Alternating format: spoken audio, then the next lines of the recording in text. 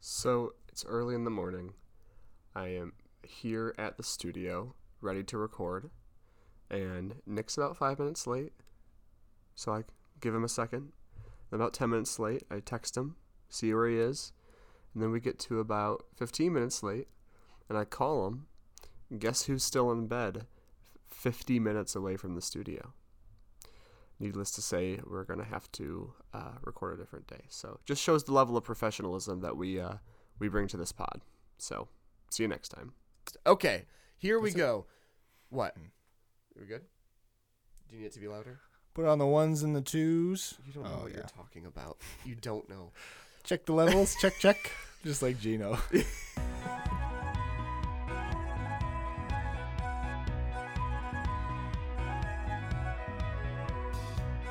All right, welcome back to Bare Naked Ladies Are Us after a few months' absence, but that's not going to make a difference to Yeah, you guys listening. won't know. Yeah, you don't know how many months it's been since we last saw each other and recorded this, or both showed up to record this. But All right. So I'm JD, I am Nick. and we're talking Maroon today. Hell It was technically the fifth album, the fifth Bare Naked Ladies album. Studio album. Anything new happened since we last talked before we get into Maroon from your end? No, okay. No. I mean, I was gonna talk about The how, holidays happen. Yeah, Christmas But, happened. you know, I don't think we talked about this last time. I think it was after I saw Stephen Page, Yes. in Traverse City, Michigan, for a show, a solo show, and that was awesome. We've seen BNL together, probably half a dozen times, Yep. or at least total we've seen them half a dozen times, most of them together, but we've seen them all post 2010. yes. It's been all post breakup, so we've never seen Steve. And there have been a couple times he's come around. When I lived out in LA, I had a couple chances, and then even here, but it was super expensive. Like, it was a small venue before the last time we had the chance, and it was like $55-$60 a ticket. And then I'm like, I can't justify That's where I was that. at. I was jealous he came closer to you and you saw him and I was excited for you, and then he was coming closer to me too. Yeah. But it was across the border into Canada and it was a work night and I just didn't make it. And I saw this one announced. This was in Traverse City, and my company's headquarters is in Traverse City, Michigan. So I was like, sweet, I'll go up to Traverse City for a work day and have the show there that night. I saw the show announced pretty quick. Or no, I got into the pre-sale pretty quick. So I was second row right in the center. And it was him and Craig Northey, who's one of his writing partners and stuff like that. And they were great.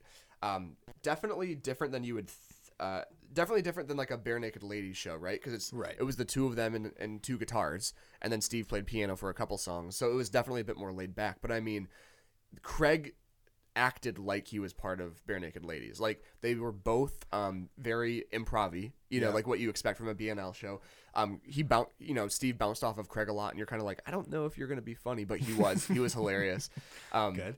And I was trying to get the set list up real quick because I refound it before we came. But it was a good mix of BNL and his solo stuff. And I have been a big fan of his solo stuff. I think you can tell with the albums he's done by himself. So he did Page 1 and then Heal Thyself Part 1 and 2. When you listen to those, I feel like when you go back and listen to earlier BNL, or just any BNL, Maroon especially, I feel like you can hear the songs that Steve was a big part of. Yes. The songs that like he wrote. Or like influenced stylistically, if that's a word. Yeah, there was a bonus track, I think, one of the previous albums that we talked about that I believe I said on the pod that sounded to me very much like it belonged Steve solo stuff on a Page 1 Yeah. album. Yeah. Do you remember which one that was off the top of your head? Because I don't. Off the top of my head, no. Well- She's on Time Oh, She's yeah, on yeah, Time. yeah. Okay, yeah. from Stunt. So, it came out, started with All Been Done, and then Jane. And Jane is one of my favorite. We've talked about this. One of my favorite from their whole catalog. Yep. So that was one of those moments where it was just surreal to finally, after 9 years at that point, hear that song. You know, to really kind of experience that. But then he played a lot. You know, my biggest complaint as far as set list was he only played A New Shore off of Page 1. And I love a lot on Page 1. And A New Shore That is my fantastic. favorite one off that album. Yes, I think. yeah, and it was great. But there were a few that I wish he didn't. He didn't play that I wish he did. Other BNL songs, War on Drugs, which we'll talk about next episode. The actual track. Great. That was like Shivers powerful. You know, that was crazy. And then of course he played one of the things that he played from the his newest album is called Looking for the Light. That's off Heal Thyself Part 2. That's a great one. That's fucking killer. That could It's stand so on any Beer good. Naked. Yeah, it was really, really good. And then Feel Good Summer, or not, I'm sorry, that one's a good one, but I Can See My House is one that I really like as well.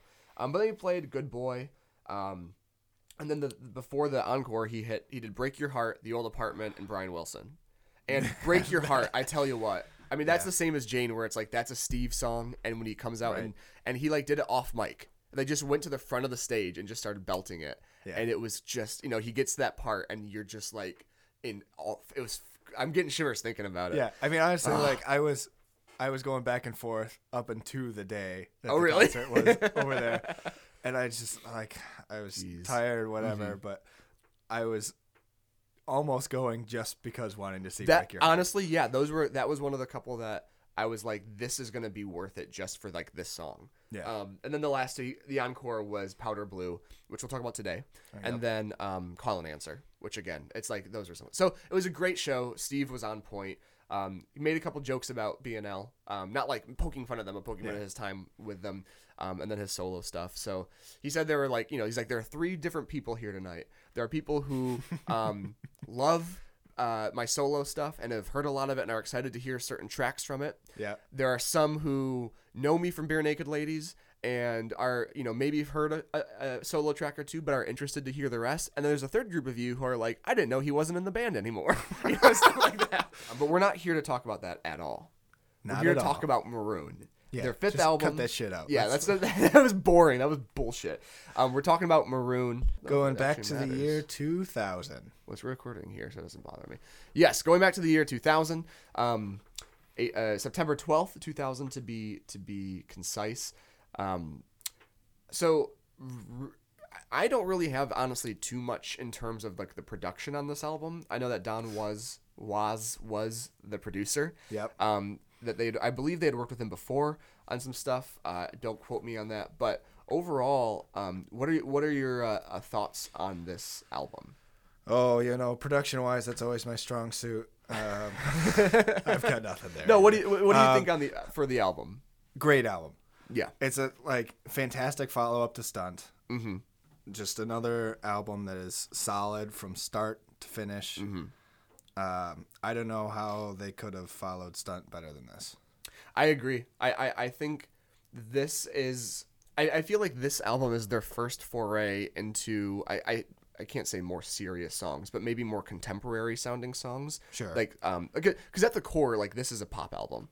Like they are. It's a pop rock album, a pop rock band, and I think this. So I personally think this is, and I thought about this a lot. I think this is their best album from start to finish. I think this is their most consistent, for me, best album. Yeah. And I agree that they couldn't have followed it up better with their best album. Yeah. But I think, maybe they could have improved on their right. But I think and we'll talk about this as we go.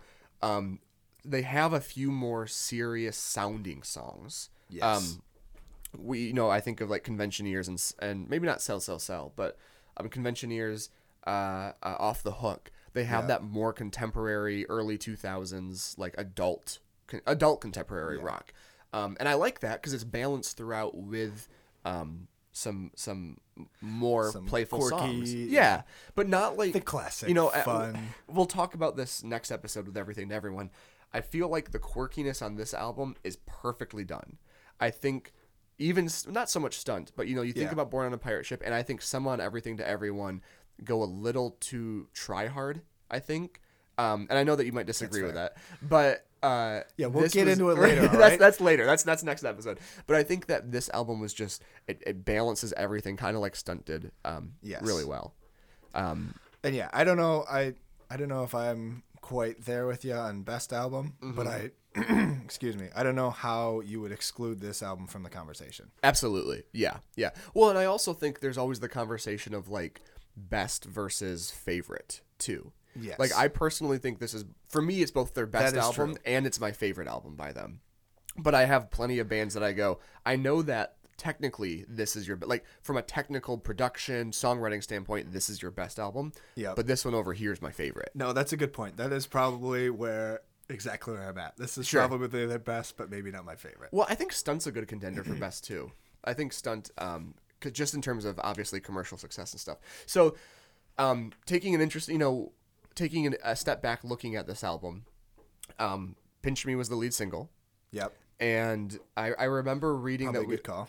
Yeah. Well, I think there are some other contenders though, and we talked about this on the last album, I believe, or on the last episode. We found an interview with Steve with Ed where he went through all the old albums, like kind of talked about each one. I think it was leading up to Silver Ball or maybe Gritting Streak or something. I think it was Silver Ball. It's a Silver Ball. But Because he put that as his favorite. yeah, because it's the one they had just done, which I was like, okay, fucking whatever. You're like, oh, surprise, surprise. But he had one note he had mentioned was he felt that Steve, and he didn't seem like to say this with Venom, that Steve may have been a little jealous or resentful that this, because I think Yeah, he because had they made said, a conscious effort to put Steve as the more front man. yes, exactly. Exactly. And then the song that came to be their biggest hit was one of the few that Ed sang that on that Ed album. sang. And one thing that was interesting was I believe it was this album, or because this was the album where they only song wrote as Steve and Ed. Like for the albums leading up to this, his friend Stephen Duffy had worked with him on Steve. They'd kind of co-write songs together. But for this particular album and moving forward for a while, only Steve and Ed were writing the songs. Or sorry, the songwriting was kept in the band. So only band members were contributing. So that's why we hear Kevin on this album for the first time. We hear Kevin and Jim on the next album a lot more. Yes. But so that was one note from a songwriting aspect was it was every song is just written overall basically by Steve and Ed. I think I read maybe that Baby Seat was written with Stephen Duffy, but this was the last one with B&L because for the rest of it, the policy was right in the album, right in the band. We're keeping it in the Yeah. family. So Pinch Me was released as the first. We'll talk about that when we get to it. Let's just go into the first track. Should we just do that? So we just start it? Let's see if these audio levels work. So play some. Let's try it. Too Little, Number Too Late. 1, Too Little, Too Late.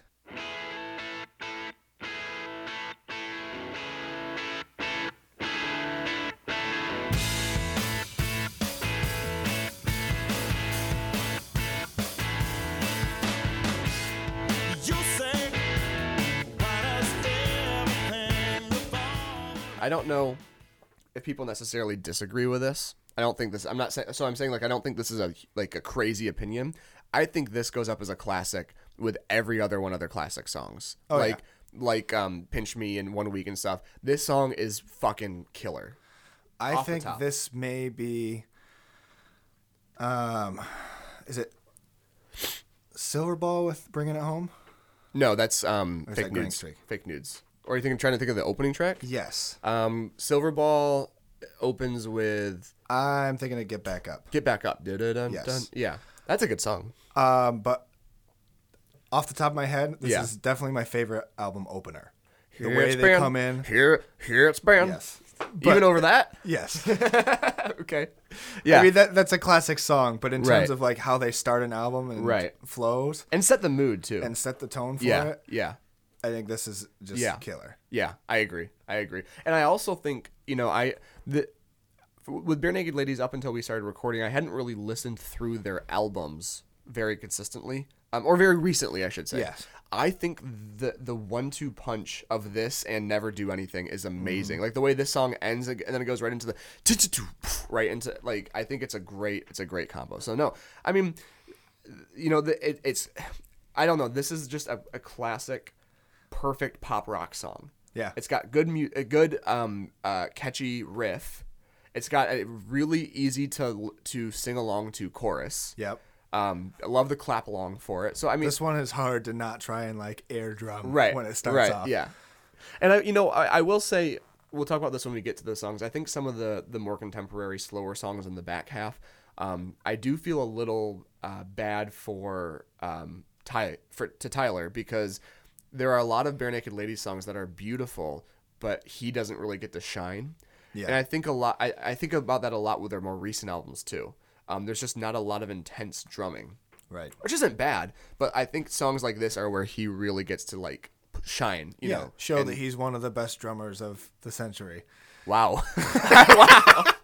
I mean, I'm coming out with it. Yeah, that's my hot take for the okay. episode. Wow. All right. I mean, Tyler, I got your back, baby. If we ever get the opportunity to interview him, that's what we have to lead with. Now, on a previous episode, Nick said that you're one of the best drummers of the century. Thoughts? Yep. Just leave it there. That's Thoughts? our only question when we Yeah. get a chance Thanks. to interview Okay, so them. Ed. Yeah. I just wanted to- yeah. No. I mean, Thanks for your time, guys. I think you texted me this about, I forget if it was about Maroon or Everything to Everyone, but you said I think it's going to be really hard for me to say negative things about this album. Yeah, in general, both of them. Yeah. For me, especially this album. I think this is going to be a really boring episode because we're both just going to go, yeah, it's really good. Guys. Yeah. This is a good one. So that being said, let's move into Never Do Anything.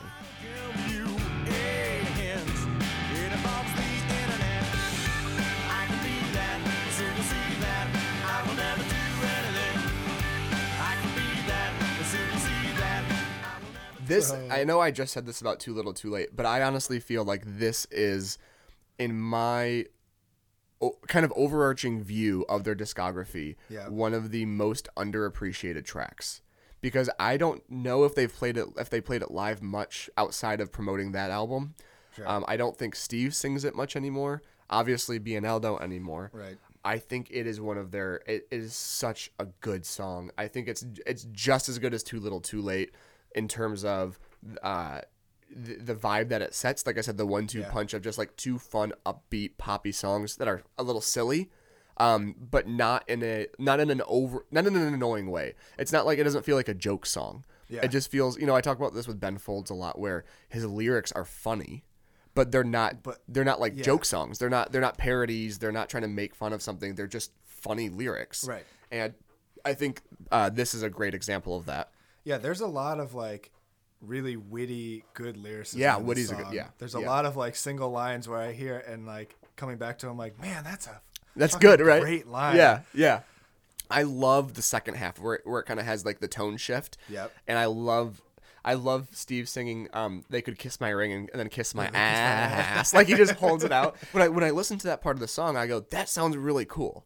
And then I listen to him saying it here, and I'm like, that sounds really cool. But I also feel like ass is not a word that gets written in lyrics a lot. Right. And so it's a little bit jarring, but it fits so well. Because, he's got the character of the song has such an arrogant attitude in that second half about, like, if I were in charge, I would do this. They'd kiss my ass. Like, it's, like, right on brand for that character that he's portraying. So I love that back half of that song. And I am disappointed to not hear this Live pushed ever. up there. Yeah, not to hear it live ever, not to hear it in like there, recognized, talked give about. it the credit that it's due. Exactly. So Yeah. Life passed me by, but it's not my fault. yeah, it's good. And I think I like a lot of the lyrical content on this album as a whole. Yeah. And I'm sure we'll talk about that as we go. And I do think that there are a few songs, this one included, where he's kind of playing a character and trying to prove a certain point about personality flaws or something like that. And this idea, life passed me by, but it's not my fault. Even if I had all this time, I wouldn't do anything. Like, kind of just talking about the overall, like, I'm a Fill little... my pockets with more than lint. Yeah, right. It's great. It's really, really great. Oh, And we'll talk about this too. I don't know why I bring it up now. This album and their next gets a little political and not like overtly strong, not overly strongly, but strong to making a point. Yeah. Which is just interesting because you don't really think of. There are definitely some on BNL or Me or Men that are pretty overtly political, but the ones here I don't feel are as overtly political. No. And one of them on the next album, I did not realize was political. Neither did until... I. Is it Second Best? No. Oh, what? Which? Oh, We'll get to okay, it. yeah, We'll yeah. get to Sorry. Yeah. Hold your horses. Okay, over okay. Let's just move on to Pinch Me. Climb the stairs up to my room. Sleep away the afternoon. It's like a dream you try to remember, but it's gone. Then you try to scream, but it only comes out as a yawn when you're trying to see the world beyond your front door. So good.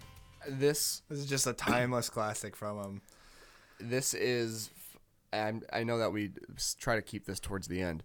This is my favorite track of all time by Bare Naked Ladies. Straight up favorite Bare Naked Ladies song. When I was in high school and early college and like kind of dating girls and talking about music with them and stuff, I always said that, and I still stand by this. I still stand by that. This song, if you had to describe your personality or describe who you are in one song, this is the one that I would pick. Part of me did that because it's a funny song. The lyrics are funny, but it's also very melancholic. Yes. You know, kind of slightly depressing, weirdly nostalgic. I don't know if this makes sense, but I feel like it's a song that invokes nostalgia even if you've never heard it before. It kind of makes you just like think. Yeah, it just has that tone to it. Yeah. I was sitting on the dock this summer at my grandparents' lake, and my dad started playing this, and it's just like It's It's just the perfect song for that moment where you're just like, this is a perfect, beautiful day. Yeah, and it fits. It just fits, man. Yeah, I think that's a perfect example of exactly like that mood that that invokes, and it's a live classic. It's a song that I never get tired of whenever I hear it. I would say this is probably the song I hear from BNL out in the wild the most. I've heard this song at Kohl's multiple times. I've heard it, you know, like at like an Old Navy or a grocery store in LA, at Ralph's out when I lived out in LA. I heard it a couple of times. I don't know why. And I would hear their God Rest Ye Merry Gentlemen around Christmas time too. But yeah, no, I hear this song out in the wild a lot. I love Kevin's. I'm pretty sure it's a reverse guitar solo, like played in reverse, which is why it sounds like that. Or it's got some crazy ass tones. I might be misremembering what I read once, but I love the guitar solo at the end. Yep. I love the again. It's kind of like it's got goofy lyrics. Obviously, the classic. I could hide out under there. I just made you say underwear. Like and like the live changes to change into my sister's clothes. Yeah, it's so much fun. Yeah, man. Is this the song that they throw? Yeah, they throw underwear on stage. A lot of fans do. I just made you throw underwear. Yeah. Yeah, the Ed will put it on his guitar. Yeah. Kevin's got it at the end, and Jim's. Yeah. I don't know. I think this is one of the most important songs in my life that I've ever that I think of in my canon. One of the most important songs to me. It's canon. I think this is canon. Okay. I think it's canon. Okay. It's canon now. It wasn't until I said it. Yes. Of course. But no, now it's in the BNL Russiverse. I can't wait to read the wiki and all this after it comes out. Whichever one of you makes a wiki for this podcast, thank you very much. Yeah, and start it. Make sure that's the first thing that you say. It is a podcast Start about with this. episode 5. Then work your way backwards. Yes. And then forwards. 5, 1, 2, 3, 4, 6. Perfect. No, yeah, I just adore this song. I think the production is beautiful. I think it's timeless. I think this is the perfect example of everything that BNL can do. Yeah, It's that's got great. The quirky, it's got the good lyricism. Yeah, because 1 Week is a great example of how funny they can be, but it's also more on the lighter side. Yes. You're exactly right. This has great, the deeper tones. Absolutely. That's I completely agree. Okay, moving on. Go home. Now take a moment to be sure before you give it all to her. By now you're thinking that it's over and last, all your woes in the past, but you got to be fast. Put your foot on the gas if you need her. Fuck yeah. Yeah. What is that? Is that what they say at the end? Yeah, it is. Fuck yeah. Yeah. Because I read something that they were like, it's not certain, but it is. Where does that come from? That and another postcard. Steve says like something like "fuck off" or "fuck" or something like that in the song. Yeah. I don't know if I've ever caught that. Yeah, it's right in the beginning. It's when he's kind of whispering, and it goes pop pop, and then Ed goes, "You can't imagine so many monkeys." Like right in that first line, it's like fuck or "fuck off" or something like that. Okay. But yeah, man. So weirdly, and this is a negative thing, but I mean it on an overall scale. This is one of the 2 tracks that impresses me the least on this album. But that is, like when I think of Pinch Me as a 10 out of 10, I'm thinking of this as like a 7. Right. And I'm not saying this is a bad song. I like it a lot. I actually really like the sort of swingy, almost country vibe you could say is in there. Yeah. But it's also one that I don't go back to overly. When I go to listen to Maroon, I'm not excited. Right. Like I'm not going back. When to I'm going to pick up home. tracks, I'm not necessarily heading for this one first. But I like it a lot. I love it's Steve's fun, lyricism. It's upbeat. I love the Joan of Arc and Catherine the Great lines, like the kind of historical stuff. Yeah, I don't know. I think it's smart. I think it's smart too. I still just I love the fuck yeah at the end because I can't like it. On one hand, it kind of feels out of place for them because they're so like not swearing almost ever, but then it feels like perfect. That's exactly what they would do. Right. Yeah. I love it. I think. Whoa, shit. sorry there. I just hit my microphone. Well, I hit the pop filter. The pop filter. The pop. But no, I like this track a lot. I think it is maybe, and again, this is on an album that is to me just about perfect. I think it's maybe the weakest or one of the couple weakest tracks. Okay. But not in like a this song is bad way. We texted about this too when we do Everything to Everyone. I think there are a couple of tracks that could be left off. Them's fighting words. I'm not saying that about this song at all. I don't think Go Home could be left off. Yes. I just think I when you have an album of 9s and 10s that and it could even be some left 8s. off, not with the Right. I know what malarkey you were that you saying. just said Right. before. I don't know. It's a good song. Good song. You know what I'll say about this album as a whole too, with the exception of the hidden track, it's 12 songs, and we've talked a lot. I think we've talked a little 12 bit. and a half. Yeah, well, we'll call it 12, but 12 official tracks. Yes. And I think we've talked about this on their previous albums, and we'll talk about it in the next one. I feel like some of their albums are a little bloated, and I don't think this is one of those. Like there are like the 20 that's on. well, yeah, Gordon? yeah, you're right. 15, I guess. Yeah, Not on quite 15 20, on but- Gordon. I think there's like 13 on Born on a Pirate Ship or something like that. Yep. I think Stunt even is 12 or 13 maybe. Correct me. You might be. Stunt will be 13. So yeah, Stunt's even Not a little will be, long. is. Right. They're adding more to Stunt. Yes. 20 some years later. I They feel just like released the anniversary edition. And they have more songs. After that, now they're going back. we forgot more. this one. But Guys, yeah, I you'll think never guess what I found. that's where it was. I think 12 songs is a great length too. Yes. So no, I don't feel like there's any filler. That was a good way. There's no filler on this album. There's no filler. All right. All hits. What's next? All right, the next one, number 5.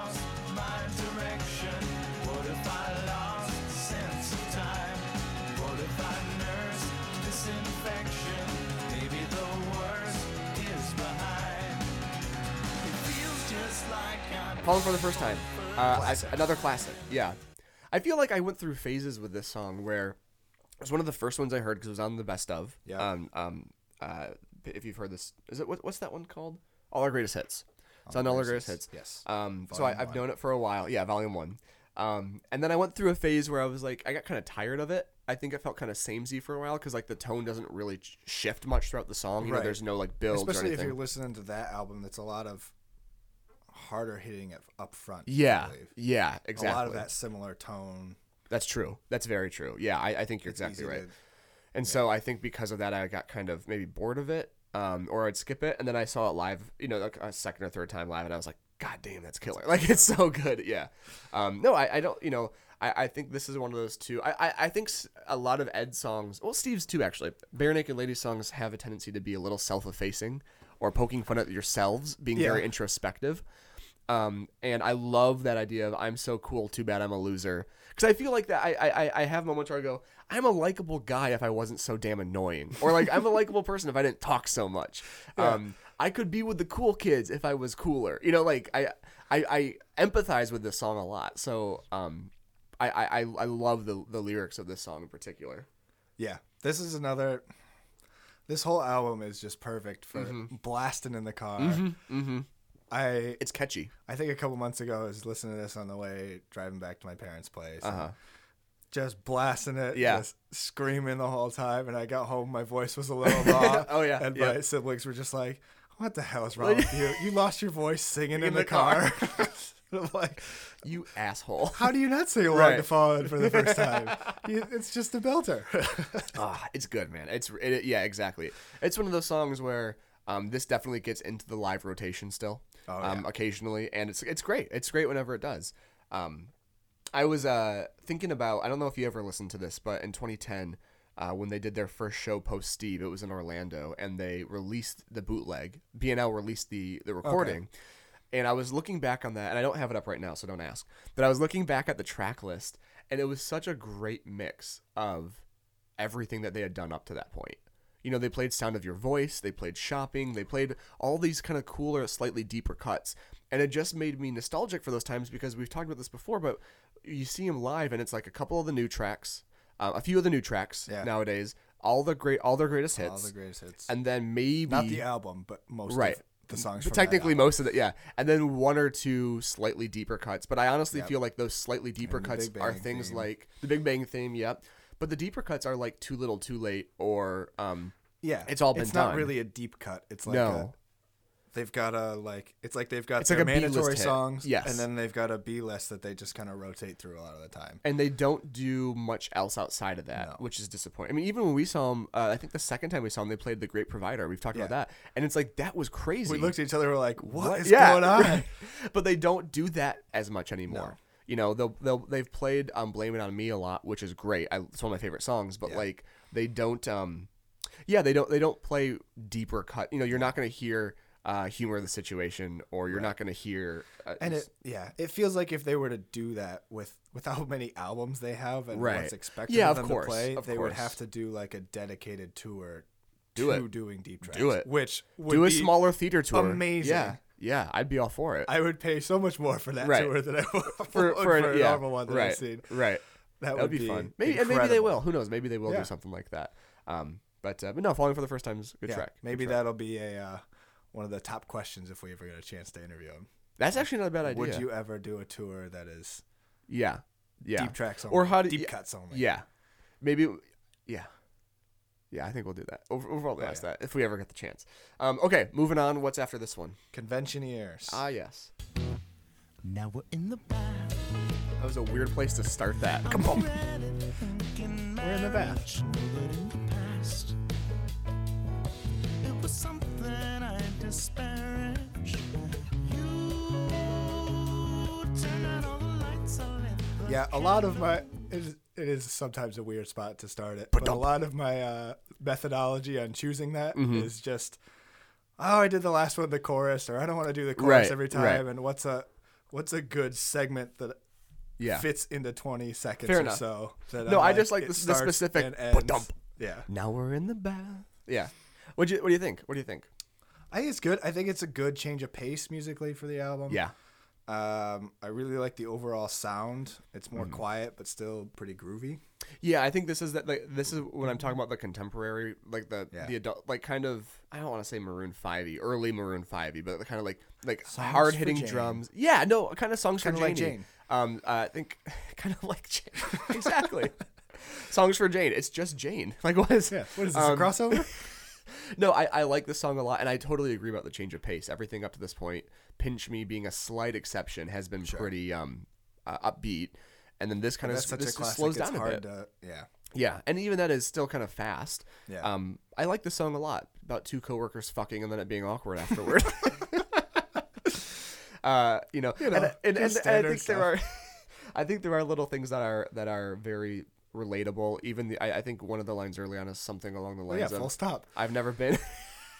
Yeah, you were just telling me before this. Yeah, I most certainly was not. For the record. the line about I've never been ashamed of my emotions, but kind of Yeah. you know, like I think when you're dating, and again, not that I've had to worry about this for a while, but when you're dating, there's that feeling of like trying to play it cool. I have to wait to text them. I have to how do I yeah. respond? It's like I was I'm just telling you about that. yeah, that you were just telling me about. And I hate that concept of like not being able to hate it. actually be on it. Like say, hey, I really Yeah. like you, and let's go do something, or let's keep dating, or as opposed to being like, okay, what do I say back to this? Like I hate the game of Yeah. I hate that. Yeah. I had a friend advise me, like, oh, yeah, you should, like, the rule is you got to wait twice as long as they wait. I'm like, It's that such just bullshit, that dude. seems Yeah. so messed up. Yeah, it does. I agree. I'm not. If I were to ever do that, I would feel so weird about it being such a conscious effort. right. Yeah. No, absolutely. I just couldn't handle that. I totally feel you. Yeah. No, I think this is a fun song. I think this is one of the songs that I think is like very Steve driven. Like this is what I talk Yes. about. You know, like this sounds like stuff he'd release later on. And I like that. I think it's a Yeah, good this song. would blow my mind if BNL played this now. Yeah, It would feel yeah, so that would be strange weird. for them to pick this one up. Kevin singing. Now we're in the bath. All right, let's keep it. Next it one, chugging. keep it rolling. Sell, sell, sell. Speed chase, a smoking gun distracts us while the actor takes the stand.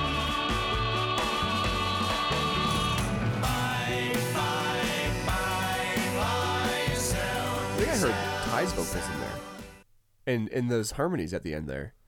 Not that that surprised me because I know No. that he does, but I could like distinctly hear him. I kind of liked that. So we have a weird bit of history with this Yeah, song where where I don't know what happened because yeah. No, go. All right. So we shared a lot of music, like got a lot of our music from each other. Yeah, like you would or get. maybe better said, I got a lot of my music from you. No, I think it was. I think especially with BNL, it was a two-way street where it'd be like, hey, I've got Stunt and you've got Maybe You Should Drive, and we would just share the download. Yes. Or like yeah. And so somewhere along that way, this song got left off of our iTunes. Yeah. And I think both of us could be pretty particular at time wanting to like own our music. Yeah. And so not going on streaming services very often. Right. But listening to this at work on a streaming service, I was like, what the hell is this? And I started looking into it and went on iTunes. I'm like, oh, I go from track 5 or 6 to 8. What the hell happened? The song has been here the whole time. And so I texted you. It was like, hey, do you also not have Sell? What is what going on are you here? talking about? So for 8 or 9 years, we did not know that this song existed. And you know what? I honestly feel like one time 4 or 5 years ago, I did see it online once and went and like listen. I was like, that's weird, but like never thought more about it afterward. So this song is almost newer to us, which does really hit our credibility as BNL fans. But but it was very weird listening to this album again, getting ready for this podcast, and every time being like, oh, there's a new song in here. So what do you think about it then? I like it. But I feel like if I had to have picked one to have accidentally left off of the album, it would have been this one. Yeah. Okay. I don't. I think this is a lot like the one previous where I'm like, this is such a Steve song. Like the styling of it. I don't know if I don't want to say like bossa nova and be completely wrong on that, but that sort of it's a very specific style of song. Yeah. You think of like Entourage from Page One, which is very much like a salsa sort of, I don't know if that's right either, sort of dancey song. This is a very distinct mood. No, I think that's right. Yeah, I think that's actually a very distinct mood. I know my stuff. You're a dancer at heart. Yeah. I know you. So I think this song has a very distinct style. I think the Roman Polanski line didn't age very well just because of, some possible legal things that have gone on with him. But, what are you going to do? It was 1999. When they were recording. Hindsight is 2020, baby. Exactly. Maybe they should just scrub that line. No, I think I might agree with you about the whole, like, leaving it off thing because I think it is very distinct, but I also think it does showcase, like, I think most of their albums, if not all of them, up until Steve leaves, has a song like this where it's, like, a very distinct, like, I think of Running Out of Ink on Me or Men, whichever one that one's on. I don't know if you remember that one, but... it just, again, it's got a very distinct style to it. And I like that. It's because it gives you a bit of a detour, a breath of fresh air. Yeah. For the more poppy kind of standard stuff. So I like the song. It's not my favorite. Right. I like the Hollywood-esque sort of lyrics, and I like towards the end where he just keeps going. The da da da da da da da. There's like 4 or 5 lines where he just like doesn't take a breath. Yeah. And it's just that fast lyric stuff. So I like it. Not much else. What's next? I agree. Yeah. The next one is The Humor of the Situation.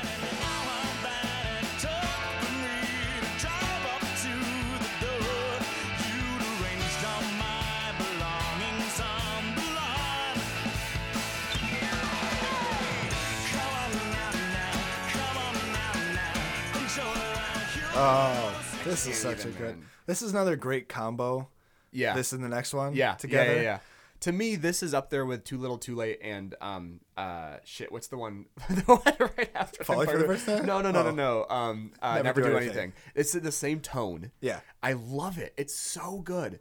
And I love the idea too, like fucking laugh at yourself. Like things don't always have to be serious. Like, I don't know. I love. If you will, song. You should enjoy the humor of the situation. Oh, genius! I love it. Yeah. No, I love this song. It's just off the top of the dome. That's good. You're as witty as Steve and Ed and Tyler and Jim. Thank you. And Kev.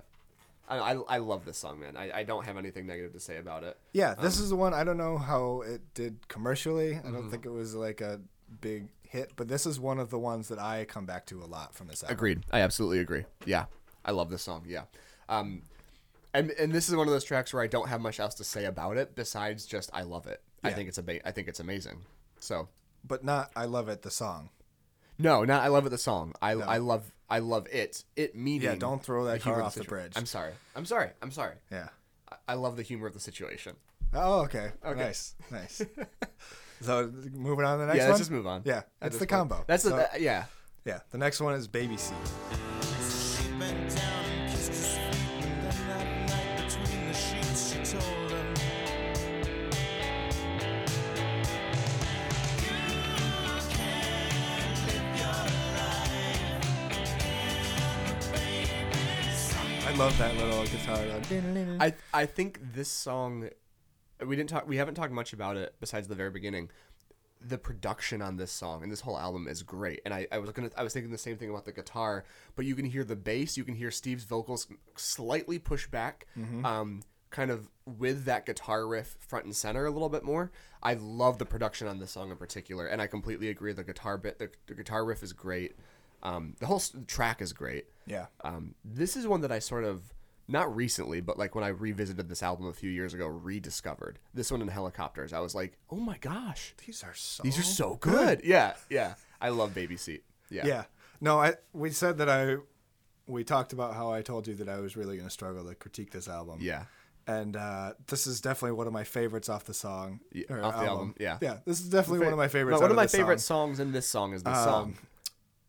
Trying to be like objective. This song could be a little repetitive. Yeah, but I don't. Sure.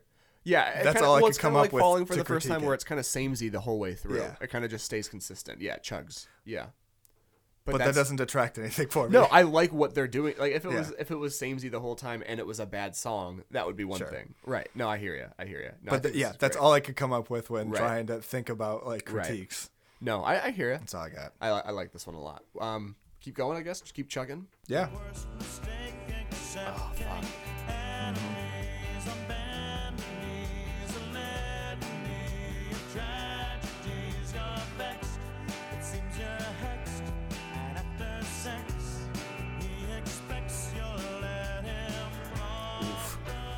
Man. Yeah, "Oh Fuck" is right. Let's "Off the Hook" is that song before we forget. Which one? That one that we just listened to. Oh yeah, the song's off. Yeah, I thought you were like, wait, something we were. Yeah, I didn't lead into the song with the title. Yeah, we should do better at that. I love this song, and I think when I was really, we might have talked about this before. When we were really getting into BNL like heavy. Yeah. I was dating this girl, who after the fact I found out towards the end of our relationship had cheated on me with 6 different guys. Which is really fun to find out. But this is one of those songs where obviously it's about Steve singing to the narrator singing to a girl. No, we should not. Her name, he's singing to a girl, telling her like, saying like, you've let him off the hook so many times, but you're gonna snap or something's gonna happen. You're finally gonna leave, and I always felt related.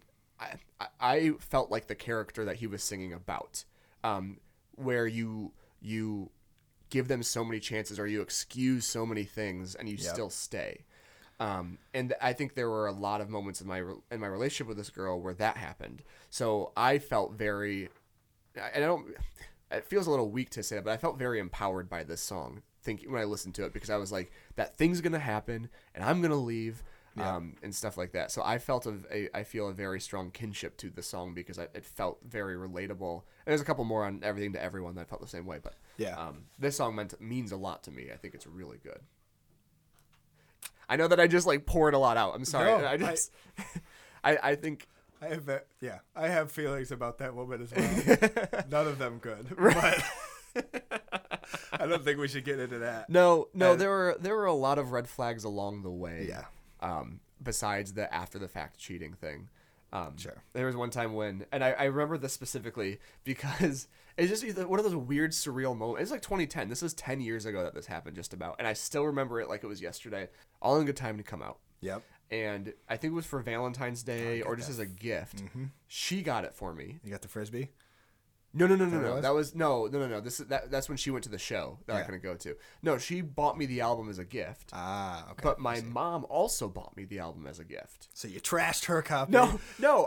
This was screw that. So my mom bought it for me, and then she bought it for me, and I was listening, and I told her that. I said, "Oh, my mom bought me this too," and like she was mad at my mom because she's like, "I got you that. Like, why did she get it for you too?" And I was like, "Did you tell her?" No. I'm like, well, then why the fuck would she have known that? And also, it's like, it's not bad. I have 2 copies of the album now. So what do you want me to do? Not Right. tell you that I have 2 and just kind of Yeah. lie about it? Like, And then I'm not upset. yeah. So anyway, so this is one of those songs I think about stuff like that where I'm like, that happened 3 months into our relationship and I didn't leave or like didn't make a bigger deal about it. So No, I've got a lot of those like red flags that come back, and you're like later, you're like, what? how did I? Yeah. Just Yeah.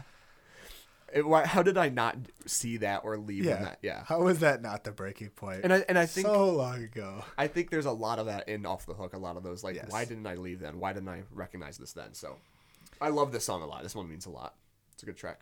This is a good track. What's next? Should we move on? Helicopters is next. Cool. This is only half a mile away from the attack. This is where my life changed in a day, and then it changed back.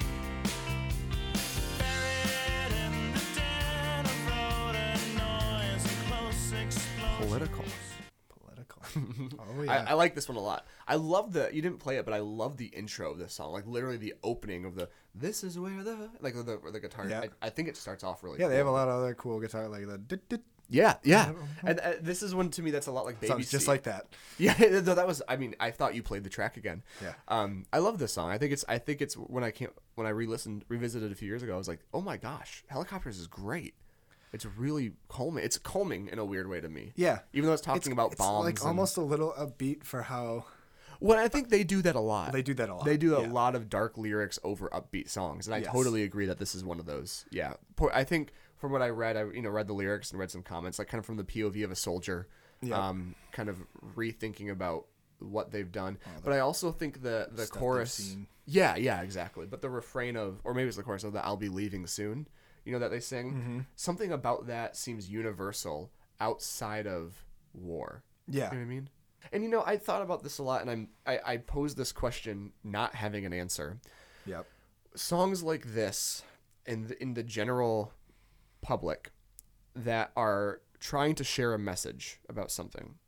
And the reason this came up was because the Super Bowl happened pretty recently, and Shakira and J-Lo had a very, maybe you could say, sexually charged, erotically charged halftime show. Did you see it at all? Yeah, I saw it. Okay, so kind of erotically charged, but they were also trying to say a lot of political stuff. They had the Hispanic girls in cages that were singing. Yep. They had the flag that was the Colombia or the Puerto Rican flag and the American flag on the back. And they were trying to say some very powerful stuff. And I talked to someone about, like, maybe that stuff got lost because of how erotic some of the stuff, trying to push, like, the pole dancing and stuff, which I'm not saying anything negative about that at all. But this idea that, like... Yeah, I didn't hear any articles or anything after about the what fact they act about and any of the political parts right of it. right, which is a kind of a shame.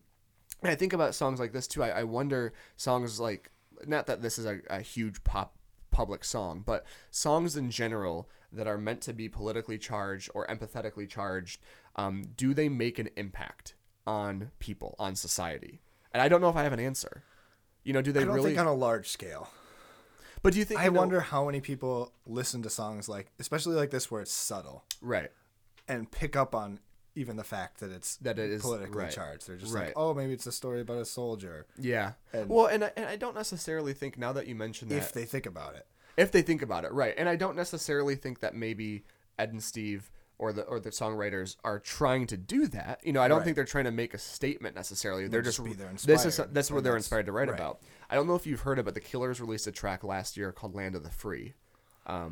It was a one-off in January. I think I gave it a listen. And once. that one is like, and Brandon Flowers even said he's making a statement trying to say something about the state of America. And I think maybe that's a better example of what I'm thinking about, is like, that's very overly, there's a sign that my wife and I always joke about where he goes, "We've got a problem with guns." And then a whole choir sing. And I think it's really powerful, but it's also really funny, like isolated. So we joke that's an inside joke in our house. But I wonder, like, if there were fans who listened to And that. now with all of you. Right. Now with all of you, right. Yeah, if you ever come over to our house, you can come and say, "We've got a problem with guns." But I wonder if songs like that make a difference to fans. Like, if there is a fan who listens to that and then, feels different about it afterwards. Because for someone like me, it reinforces the thoughts that I believe. But for someone else, it might do the opposite, where they go, it reinforces what they believe, but it's on the opposite end of that spectrum. And I wonder if there's a middle ground where you listen to something and you go, "Oh, wow, I never thought about it like that." Yeah. And I don't have an answer for that. I don't know. I don't either, but I think this is a song, right, where he talks about like he has the line that something that loves their irony must hate the protest singer. Yeah. Yeah. Hearing that made me start to think about it more. Yeah. And I don't. That's true. That is a really good line. I bet it has an impact on some people. It has to. Mm-hmm. I hope so. But I feel like most of the people that I talk to, or not most, but a lot of people, when you talk about music, they're just like, oh, I don't even pay attention to the words. Yeah. So it's obviously going to miss most of the people. Exactly. Because it totally is. You rule that group out off the bat. And Right. then the people that listen to the words aren't often like I struggle with getting meaning from stuff a lot of the time. Yeah. But you know, I heard someone talk about this online once, and then I had the actual experience about it. There's a whole, and I don't think BNL sing about this a lot, but I've heard an artist I like called Frank Turner, and then actually literally a week or two ago, Jason Isbell released a new song. And they have that one in particular is called "Be Afraid," and it's about being a musician or being somebody with an elevated stance in society, and using that to talk about politics. Frank's got a song like that where he said something. There's a line in it. It's called 1940 something or the other. But it's about why are there Nazis now, and why are there it's 2018, 2019. But he's got a line in there about musicians, 1933. But it's about a line about how musicians need to be quiet. That the people who are like politicians are saying musicians should be quiet, not talk about politics. Like that's not their place. But I also think protest singing is like it goes back so well, long. Well, it does, but it's also like if I'm as JD now and were to put a political post on Facebook, which I don't do, or on let's say Instagram, put something political on Instagram, I would do that because I feel empowered. I want to share something. I feel strong enough to share it. And then let's just say I became a famous movie star or musician or whatever. You're still going to have convictions. Yeah. And you're still going to want to share your feelings on stuff. So how come now that you're famous, you can't do that? You know what I mean? Why do people think that? Just because you have more of a platform and it's easier to influence. But right. Some would say that's the beauty of this country. Is that we have a little thing called the First Amendment. Where you can share your views with anybody. Some would say you can say whatever the fuck you want with no repercussions. And still become president. But anyway, so I read something online about this once, about this idea of musicians and whatever. And someone used the example of like people who love Springsteen but don't like his politics. Yeah. And it's like to a degree, and their point was like, a lot of musicians, their music is so politically charged that you can't say that. Like, and this happened. I have a coworker, great guy. He leans conservative. That's totally fine. But he's one of the biggest Springsteen fans I know. Like, I've seen him 20, 30 times over the past 30 years. Yeah. But he told me, he goes, I don't really care much for the politics and stuff like that. And when he goes on like the little rants, to the words? That's my point. But he goes, but I love the music. But it's that thing of, but the music's political. So what do you like about the music then? Because... Right. But that kind of is my point where I feel like people don't listen. Like if you can say, I don't like Springsteen's politics, but I love his music. And then you can listen to Born in the USA, which is a little bit, that's a song that kind of gets overly used all the time when it is really anti-war to a degree and political. Right. But like, it's just used as a patriotic. Yeah. But it's such an obvious example of that I start to doubt the idea that people will actually be affected by it, because that's a very, we talk about this being really subtle and not a well-known track. Born in the USA is a very well-known track and not that subtle, and people don't catch it. Right. Or they specifically say, I don't care for the politics. So like, you can obviously be a huge fan of somebody and not care about their politics, which is disappointing, but that's because I like music and politics. So yeah, but that's what I'm saying. I think it misses most people, but that doesn't mean it doesn't affect anybody. That's true. That's very true. Yeah, that's true. Well, anyway, moving off from politics, what's next? Next is the kind of last track. Well, I'm going to separate it into both. Sure, so that's we'll play fine. a little That's segment fine. from both. Yeah. But this is the first part, number 12. Tonight is the night I fell asleep at the wheel. The worst part was hitting the ground. Not the feeling so much as the sound. Can't help but wonder if all this is real, 'cause tonight is the night I fell asleep at Dude. the wheel. So he still plays this song live. Like the next night after this, the night before and after I saw him, he played this. And so like Steve still sings this song for good reasons. It's fucking good. It is really good. It's scary though, man. You were making some motions scary, on some of those yeah. lyrics. I mean, some of that, like, It's not the feeling so much as the sound. The sound. It's hard to like think about Yeah. a car crash and be like, ooh. And one thing I love about this is I remember reading about this when I listened to the song when the album came out. The You're the Last Thing on My Mind is very ambiguous about, and from what I've read about what he means by that. Yeah, is he talking about like a person that he's? Is he talking about you're the last thing I'm thinking about as I'm dying, or you were the furthest thing from my mind? Well, like what is he saying with that line? I took it as furthest thing. That's what I took it as initially too. Yeah. My lovely notes on this were pretty harsh. But it could also be really, really adorable. Yeah. Like, or maybe it was a thing of like, because he says it earlier in the song when he's driving, you're the last thing that's on my mind. It's the morning, so my voice is worse than it normally is. But Beautiful. but he says it at the beginning, and a part of me almost thinks like maybe that part he's saying, I wasn't even thinking about you. And now he's saying as he's dying, she's the last thing on his mind. I don't know. But like, it's open to interpretation. I hadn't thought about it that way. None of it's wrong. I love the duality of that. Yeah, exactly. I completely agree. Musically, the most unique track on the album, I think. You got the banjo plucking in the background. Yep. It sounds like a great breakout moment. Yeah. Sounds like a carnival to me, or a circus is what I've always felt like. Because it feels like a carousel almost. Yeah. I love this song. It's an interesting song to end on, and it's definitely like a fan favorite deep cut. Yes. Not very commercial, obviously, but a great song. It's an interesting choice to go and combine with the hidden track too. Yeah. Because it does flow with that, like, I guess there's a little pause between, but when you, like, listen to the song separately, it doesn't feel like there's that much together to me. I would say to do with the hidden track or the rest of the album. Because I think it's so musically different that, like, the closest is maybe Go Home, because they're both kind of, I don't know. I don't know why they put it as a hidden song instead of just 13. Yeah, that was kind of a thing. It's still kind of a thing. They used to do a lot, not them, but bands used to do that a lot more, where like there'd be a hidden track at the end of a track. But it was always called Untitled. Yeah. But the hidden track is actually called Untitled, not called Untitled. Right. Like It'd be an untitled track. Right. Hidden Sun, which was written while Kevin was in the hospital. Yeah. Let's play. I'm sorry, I'm broken. Play that. Yeah. Here it is.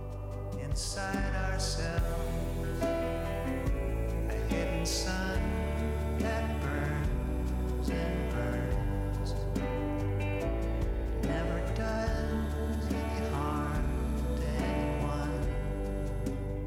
So, is this the best Kevin song yet? Yes. Yes, for sure. I mean, I don't think there's been that many Kevin songs. No. Have there been? I don't know if there's a dedicated, but no. But this definitely is, and I would even say moving forward, one of his best, not his best overall. I think this style really fits his voice. Well, I completely agree. And I think he has a tendency, and weirdly, I think maybe my favorite Kevin song is on Me or Men. I'm forgetting which one it's on, but he has a tendency to be very sentimental in his lyrics. Oh, yeah. Very, very hard on his sleeve. And for me, that makes his songs either absolutely amazing or beautiful or incredibly cringy. And there hasn't been, like, I honestly, with most of Kevin's songs, I either love them or hate them. Yeah. And this is one that I love. I think Hidden Sun is beautiful. And I completely agree that the musical tone fits his voice splendidly. Yeah, it's slower. It's got some great harmonies in there. It's beautiful piano. Yeah, it's great. It's really emotional, very pretty. A song I used to listen to a lot when I was trying to go to sleep. I had like a sleep playlist. I put this on there. It's really pretty. So that does it. That's it, right? Concludes. Well, no. You know what? I think Powder Blue is an important enough song. Do you have that loaded up by chance? I do. I did not cut it, but I can just play the beginning. Play like 20 seconds in. Or something like that. Powder Blue was a B-side, I think, right? Yeah. It was a B-side to Pinch Me. Here we go. Yeah, I'm talking over it now. With each mistake, you either bend or break. With every word I choose. And then it has a huge break where it explodes a couple of times. And this is a song that I definitely appreciated more after I watched the live video and then also saw it live. I've always liked it, but those explosions with Steve's vocals are beautiful. I like that track a lot. I think it stands up along most of the tracks on that album. Yeah, and that was released with a single with the Pinch Me single? It was a B-side to Pinch Me. Yeah, Okay. it was the second or third track on Pinch Me single. Yeah, it's great. It's good stuff. Yeah. Okay, so overall, I stand by what I said earlier. I think this is their best album and also my favorite album by them. I think it's as perfect as Bare Naked Ladies can get. I really, really think that. Yeah, this is definitely top 2 or 3. Yeah, for sure. It's hard to make an argument against Do you know much on this album. I don't know if I can still call it favorite. That's fair. We'll That's get fair. there. What do you know the Naked song that was recorded for this one? Do you know or do you want to guess? Oh, I think I read it, but I don't remember. Is this the one that's the last album they did it on? I think it is. That's what I'm trying to confirm right now. So then I think it's. I read between. We're doing Everything to Everyone next. Yes. And in reading about both of those albums, I remember reading that this is the No, last album they did it on. it's not. There's one more, Okay. but I'll So just then I as a don't spoiler. know because I know the next one. I think What's the next? The next one's called the Sign one Me on the Up. album. No, see, the Everything to Everyone was the Yeah, last it's album they recorded. a B-side that I don't know. Yeah, That's- it's called Sign Me yeah. Up. And it was the last one they recorded. So no, so So take I a guess. don't know about this one. I said take a guess. I don't care if you don't know. Guess. I don't know. I know. So guess. God damn it. Something more upbeat, maybe Go Home. Final answer? Final answer. No, it was Human Situation. Damn. I think that So was a good close. guess though. That was a pretty good guess. Yeah. Okay. So let's do favorites and least favorites. Favorites and least favorites. Do you want to go first or second? I'll go first, guessing yours. Yep. I think we might have the same on this one. I think your favorite's Pinch Me, Yep. and then I think your least favorite is Sell, Sell, Sell. Yep. Yeah, that was pretty easy. And I'm gonna go exactly the same. I think so. Yeah. You know, And it's hard no, knowing no. like I'm actually gonna say Go Home would be my least favorite. I Okay. think Sell, Sell, Sell is unique enough. You're just trying to think get ahead on points. Dude, we haven't kept track since the fucking first episode. I don't know. We where have we're at. because it's a tie. That's all I know. Oh. It Oh, was a shit. tie, I Okay. guess. Well, now I'm up by one. Until you But you know what? No, but screwed me out of it. No, let's keep calling it a tie because I'm deciding that now in the moment after Yeah. you guessed and I said yes. So we're still tied. I think Go Home is maybe slightly better, but I think Sell, Sell, Sell showcases something that comes up a lot on the next albums stylistically, and I Yes. really like that for it. And I Like think that. we talked about it a little, but it's hard to because we didn't have Sell, Sell, Sell. It's hard to think about it. It's hard to think about it. Yeah, It's I probably agree. biased as Yeah, to why exactly. that's my least favorite. Exactly, but that does it. Great album.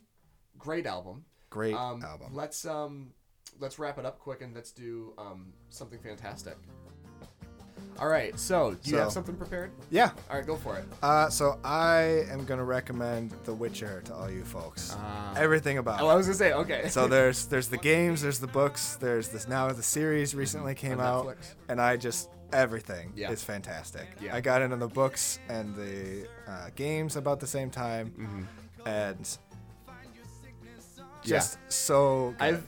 I've played a couple games recently that made me rethink this, but for the past few years, I have said that The Witcher 3 is my favorite video game I've ever played, like straight up. Yeah, The Yeah, Witcher 3 is really it's critically amazing. acclaimed. It's beautiful, so man. good. Yeah. The first two are a bit dated. If Sure. you're into the series, if you like the books, I would recommend them for sure. Sure. Story-wise, they're great, but I mean, obviously the graphics and stuff don't hold up. And well, yeah, but that's fine. And the series, I think, was fantastic. The show. A lot of people who are really into the books are not happy. Oh, is at that true? all Oh, I didn't know because that. It's a direct, they call it an adaptation, and there's a lot of little things that change, some arguably big. But Sure. I mean, when has a series been Exactly. perfect? Well, and why that's the just. I also yeah, part of you me can thinks, choose to like, be nitpicky, or you can just be happy that enjoy- you're getting something. Well, and also enjoy, And enjoy what it it for is. what it is. Exactly. Yeah. Like I personally would not want a direct one-for-one remake of a book that I read. Yeah. They're gonna take not only liberties, but they're gonna make creative changes to make it work better as a show or a Yes. film. That's good. That's okay. And also, I don't know if you and I talked about this, but I used to work for SourceFed, right? And Steve Yep. Zaragoza and Mike Falzone have a podcast called what's it fucking called? Dynamic Banner, and they were talking about Star Wars, and they were it was right before the Last Jedi came out, or sorry, The Rise of Skywalker came out, and Steve was kind of complaining about it, and Mike made an interesting point about like, okay, but if this movie's bad, why does that affect the other movies that are good? Like, why does that make why does less? it take away from Right. the originals? And it was an interesting point because objectively it shouldn't. Right. So like, if you don't like the show, that shouldn't affect your view on the books or the games. But at the same time, as a fan of something, it does. Like, you want the whole thing to be good. Yeah. When there's a piece that's not. So that's good. But yeah, if you're into fantasy, Yeah. if you like reading, And what I'll say though, go for it. If you're into series, go for it. There's a little bit of there's stuff for everything everybody. there. I am not a fantasy fan overall. Yeah. I watched 4 seasons of Game of Thrones and cannot give less of a fuck about that show. Growing up, you were huge into Lord of the Rings. You and your parents Team were. Danny all the way, Okay, baby. good for you. I don't care. When you say Team Danny, I think of Danny Zuko from Greece. So I'm assuming you're Team Danny from Greece. But you and your dad are huge Lord of the Rings fans. Oh, yeah. And I've seen all the movies. Besides, I've seen the original trilogy. I like them. They don't do much for me. I don't adore them. But Right. something about The Witcher is just amazing. I love it so much. The show. I haven't There's read a the lot of books. humor in Sapkowski's writing. So there's a lot of right. And then they play into a little bit of that and a lot of the humor from the games as well in the series. Yeah. It's good. But yeah. Yeah. It's not strictly fantasy for some. There's a lot of other elements that There for are. other people if it's not your thing. That's true. So I've got a book that I read in December. I read it a couple months ago. It's called Exit West, and it's by Mohsin Hamid or Hamid. I'm butchering it. I'm sorry. It is so. I read a lot growing up, and then during college and early 20s, I kind of just stopped. Like I just didn't read a lot. Yep. In the past 2 or 3, I say past 3 or 4 years, I gotten back into it. Try to read a book a month. It's not like a crazy. It's a pretty hefty schedule. pace. It's not compared to how many books my wife reads and like other fans that I know read. So anyway, I read this book off of a recommendation from Jeffrey Fink, who is a podcaster. He's on I Only Listen to the Mountain Goats, and he also co-created Is it called I Only Listen to the Night Vale universe? I listen to Mountain Goats and Night Vale. Welcome to Night Vale. Goddamn. So anyway, I was listening to I Only Listen to the Mountain Goats, and he kind of offhand recommended it, but he mentioned something about it being what he thinks a modern classic, and so I was like, okay. I'll give it a go.